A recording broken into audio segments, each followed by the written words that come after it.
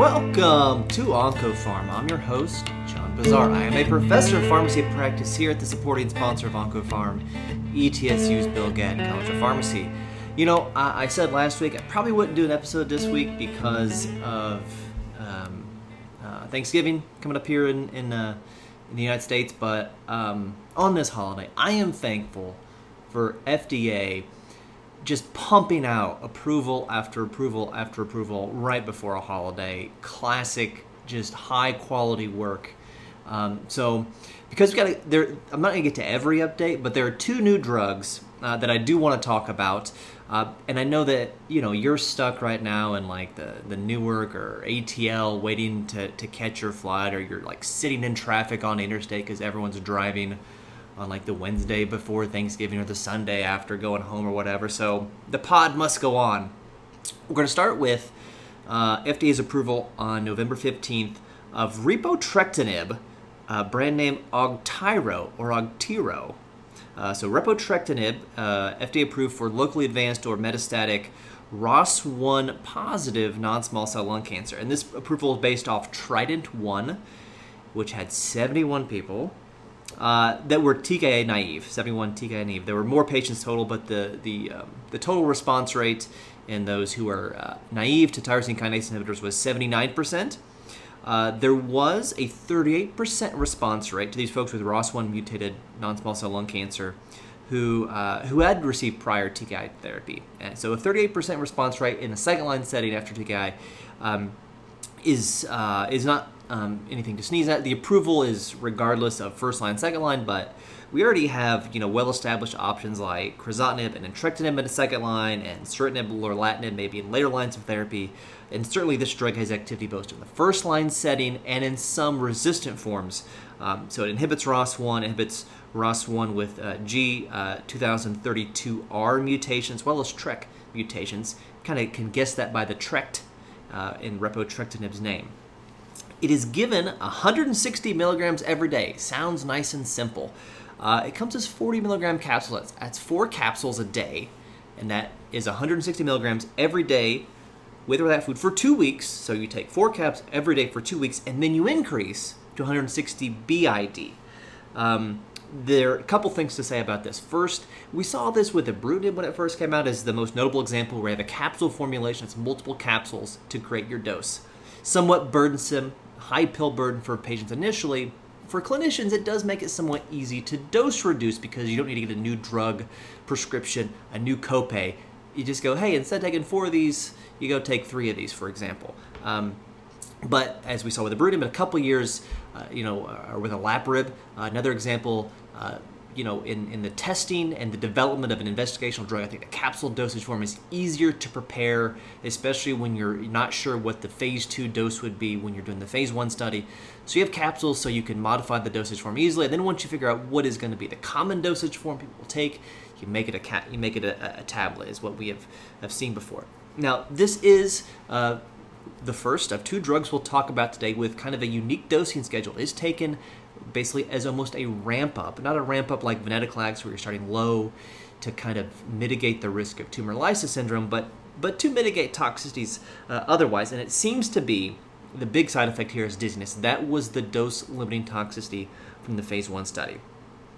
So when we get into our warnings and precaution statements, this is the field in the PI where they say, all right, this drug causes side effects. These are the side effects we really want you to know about because they're really common. They require intervention or otherwise. 75%, 3 out of 4 people had CNS adverse drug reactions. 4% of those being grade 3 or 4. The most common being dizziness, with 64%, median time to onset 6 days for that dizziness, and that was the dose-limiting toxicity. Ataxia, not being able to taxi, so trouble walking, gait, balance disorders, and 29%. Cognitive disorders such as memory impairment or attention problems in 23%, and then mood disorders, only 6%. Now, this drug does cross the blood-brain barrier, it does have CNS activity, and this is somewhat of the price you might have to pay for a drug that has CNS activity is CNS side effects. The drug has to get to the site of the tumor if it's in the CNS, and once the drug gets in there, it's more likely to cause CNS problems than a drug that doesn't penetrate the blood-brain barrier. As you might expect for a kinase inhibitor, for for a tyrosine kinase inhibitor in lung cancer. It does cause interstitial lung disease or pneumonitis, relatively rare, 2.9%. An increase in ALT or AST in a little over a third, and in less than 3% is at grade 3 or 4.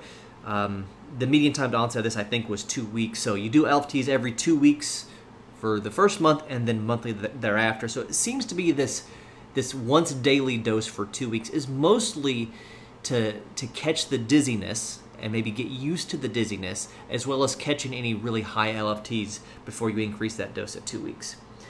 We also see a risk of myalgia. 13% had myalgia, and 0.6% that was grade 3, and including some elevated creatine phosphokinase or CPK or CK, depending on your lab. CK or CPK needs to be checked every 2 weeks for the first for the first month, and then just periodically thereafter. So that risk is greatest in the first month as well. Hyperuricemia was seen in 5%. 0.9% was that grade 3. It's not clear if this is tumor lysis syndrome or some other just metabolic electrolyte issue. Crizotinib does this in 12%, entrectinib in 9%. So this might be an on-target toxicity, as is skeletal fractures seen in 2.3% with repotrectinib. Entrectinib fractures happen in 5% in peds, so maybe some of these pediatric sarcomas, and 25%, pretty high fracture rate. Now, we cannot make great comparisons efficacy-wise because these drugs are based off of their use is based off of just response rate. But if we look at a toxicity profile, crizotinib and entrectinib have warnings about visual disorders and disturbances. Repotrectinib does not. Entrectinib and crizotinib have warnings for QT prolongation. Repotrectinib does not. Entrectinib has a warning for heart failure. Neither repotrectinib or crizotinib does. And crizotinib has a risk for bradycardia. You can also see some, it's pretty uncommon, but some hypogonadism, like low testosterone levels with crizotinib. And of course, all these drugs have some embryo-fetal toxicity that can be worrisome as well. So when you're kind of looking at these drugs, you have activity in the second-line setting with repotrectinib does for some folks, as in the toxicity profile is probably how you're going to select these agents. More toxicity with repotrectinib, about half had dysgeusia or dyschezia, so alter taste. Peripheral neuropathy in 47%, pretty common. Headache in 19%. And then vision disorders occurred in 11%, which is like 1 in 10, but not as severe as what was seen with crizotinib and entrectinib. It has, decent bioavailability, about 50%. It is an auto 3A4 inducer, so it induces its own metabolism via CYP3A4. At steady state has a half-life of about a day and a half. Most of the drug is eliminated via the feces. About half of that is unchanged. And so it's unlikely that we have any dose reductions for renal or hepatic impairment. It's just guesses beyond mild renal hepatic impairment is kind of the usual case. Again, metabolized via CYP3A4 and secondary glucuronidation. Itraconazole increases the AUC of this drug, as Itra is a strong 3A4 and P-glycoprotein inhibitor, increases the repotrectinib AUC 5.9-fold, which means you're given the equivalent, the patient has experienced the equivalent of 6 times the dose with a strong combined 3A4 and P-glycoprotein inhibitor like itraconazole. So big drug interaction, that needs to be avoided. It is also a little bit of a CYP3A4 inducer, right? It induces its own metabolism, so the liver is making more of this enzyme, and that greater availability enzyme also is going to metabolize drugs like midazolam or rivaroxaban or Pixban at a greater extent. Midazolam AUC goes down by 69%, more than half. So there's actually a statement about drugs with narrow therapeutic indices that are 3A4 substrates need to be watched. Now, they don't tell you this, but to me, that's rivaroxaban, a Pixban. Any drug with a narrow therapeutic index where too little can lead to bad stuff in these cases. Repotrectinib also induces, and we don't know the extent, 2B6, 2C8, 2C19, 2C9, and is an intestinal inhibitor of 3A4 P-glycoprotein and several other transport proteins. We do have the grapefruit interaction to worry about with repotrectinib as well. Interesting to see if this ever gets compared head-to-head to something like crizotinib or entrectinib in the first-line setting. FDA has been talking recently about some older drugs that have just accelerated approvals and have not yet had a confirmatory study. So they've had a kind of a long runway to prove benefit. So I trust we will see some of that, but it may be many years from now. All right, that was 11/15, Repotrectinib's approval. On 11/16 of last week, we got FDA approval of Capivasertib, brand name TrueQap. I don't know how to say it. It's TRUQAP. This is like the second time in the last couple of years where these drug companies, are putting a Q in the English language without a U following it, and it's offensive to me. So that's one notable thing about the name of this product, Q without a U in the brand name. The other thing is this, I believe, is the first drug that ends in a tib, and that nib, Repotrectinib. Our tyrosine kinase inhibitors tend to end in nib. This ends in a tib. It is a serine or threonine AKT kinase inhibitor. So AKT1, AKT2, AKT3, these three different isoforms. We're very familiar with like the either EGFR or VEGF or HER2. We have this transmembrane protein, and then you get the RAS, RAF, MEK pathway. Well, there's also the PIK3CA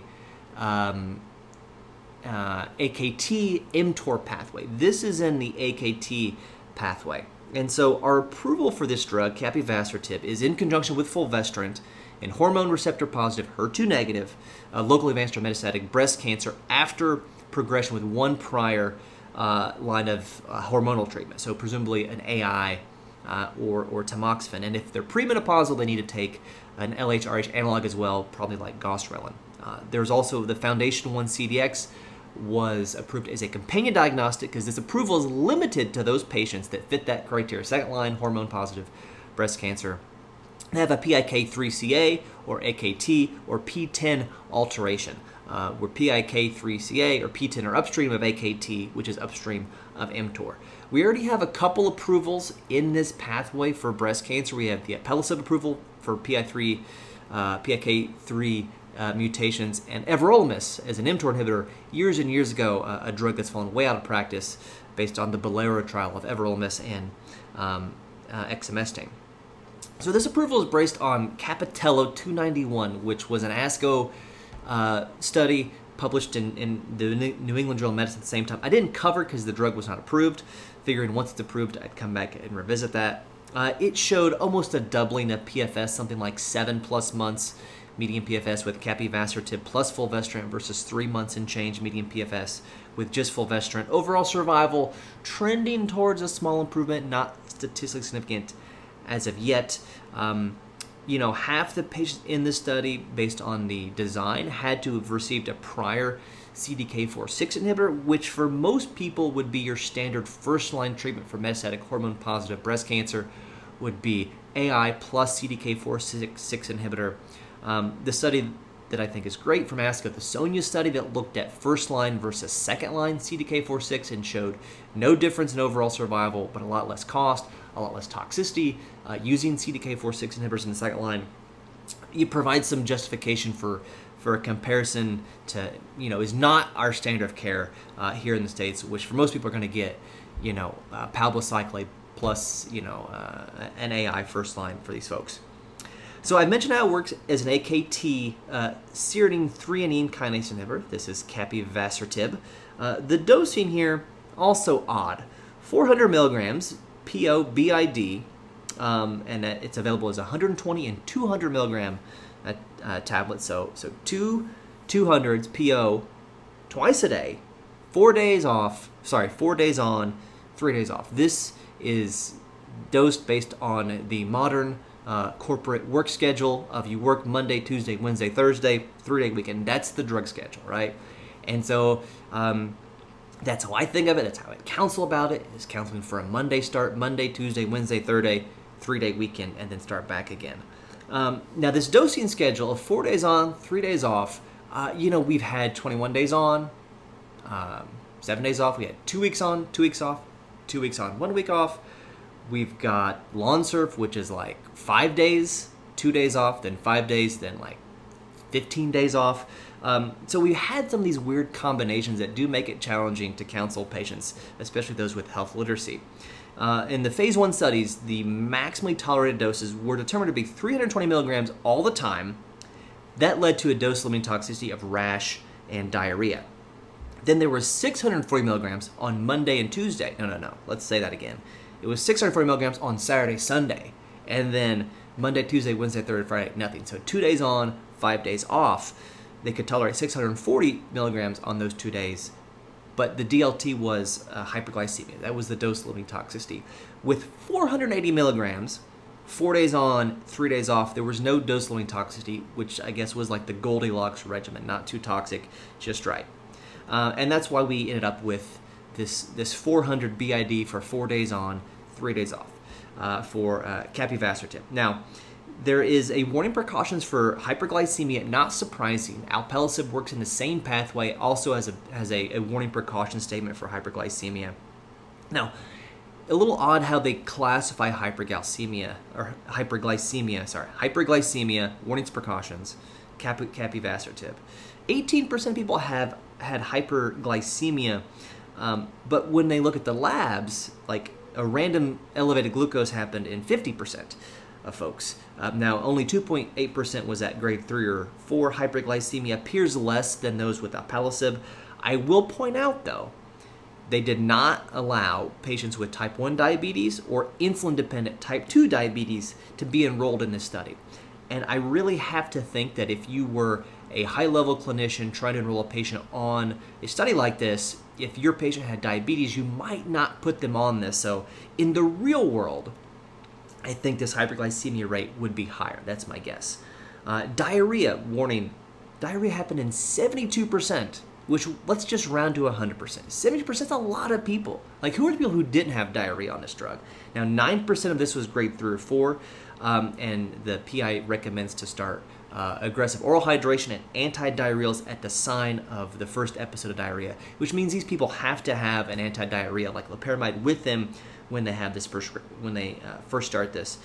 More than half, at 58%, had cutaneous reactions. 17%, that's basically 1 in 5, a grade 3 or 4 cutaneous reaction, including erythema multiforme, palmar-plantar erythrodysesthesia, or hand-foot syndrome, and then drug reaction with eosinophilia and systemic symptoms or DRESS also happened. So these folks probably also, many of them are going to need topical or systemic corticosteroids for these rashes.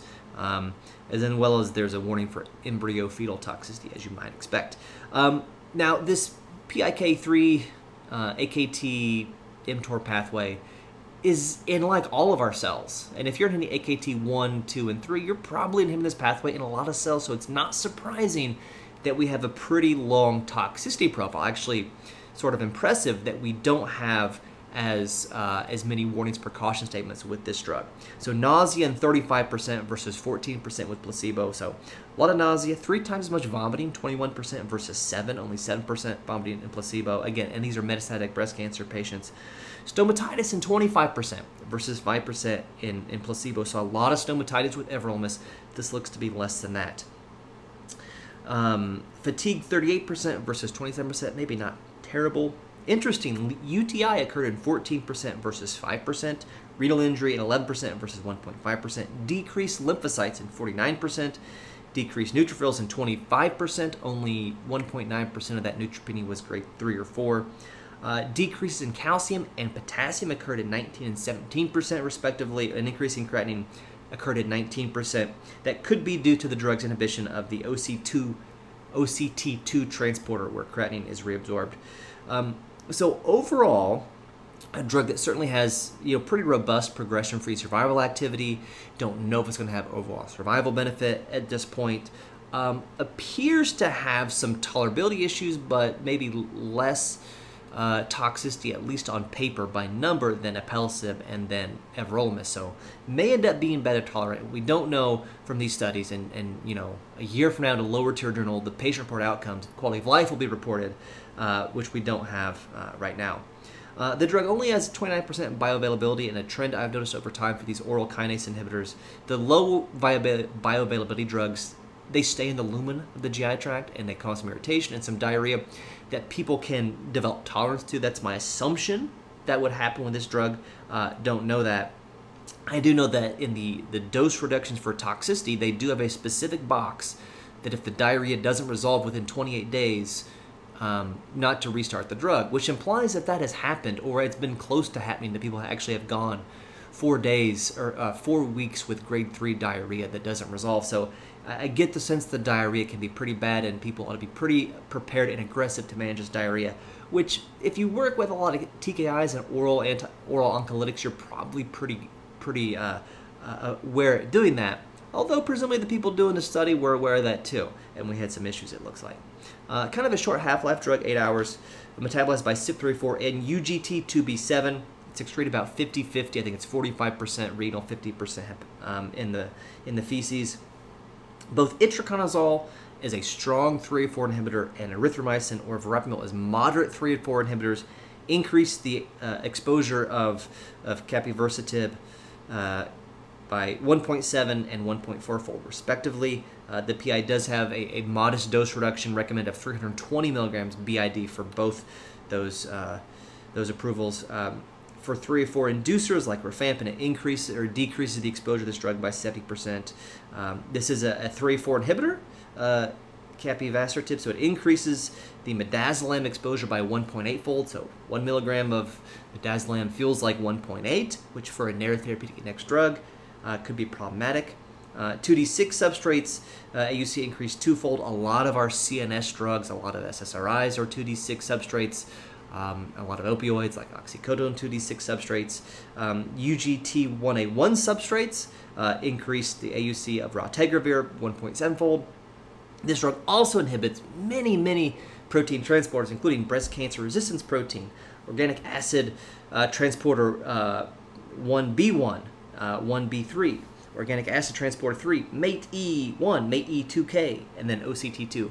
So this drug, if you are a breast cancer clinical pharmacist and you do a ton of work with breast cancer patients, this is a drug that's going to be used in these folks. I don't know if it's going to be used preferentially to alpelisib or not. I see some advantages, I see some disadvantages. This drug has an extensive potential for drug-drug interactions. If you are looking closely for these, you will find people that have these drug-drug interactions that get caught. These are wonderful case reports thrown up that need to be reported. These case reports get cited in drug-drug interaction checkers. They're really great contributions to the medical literature because we don't have a ton of information on these other things. It's modeling that says this is what we think it will do. We really need this more hard data about the drug-drug interaction profiles of these agents to help us make the best decisions for these patients. So the best decision that I'm going to make this weekend is to eat a whole bunch of deviled eggs. So I hope you have your own version of that good decision to make in this holiday weekend if you are celebrating. Safe travels to and from wherever you are going. You can follow me on the app formerly known as Twitter at PharmDinib. You can follow me on X, Threads, and Instagram at UnclePharmPod. And until I talk to you again, remember, doses matter.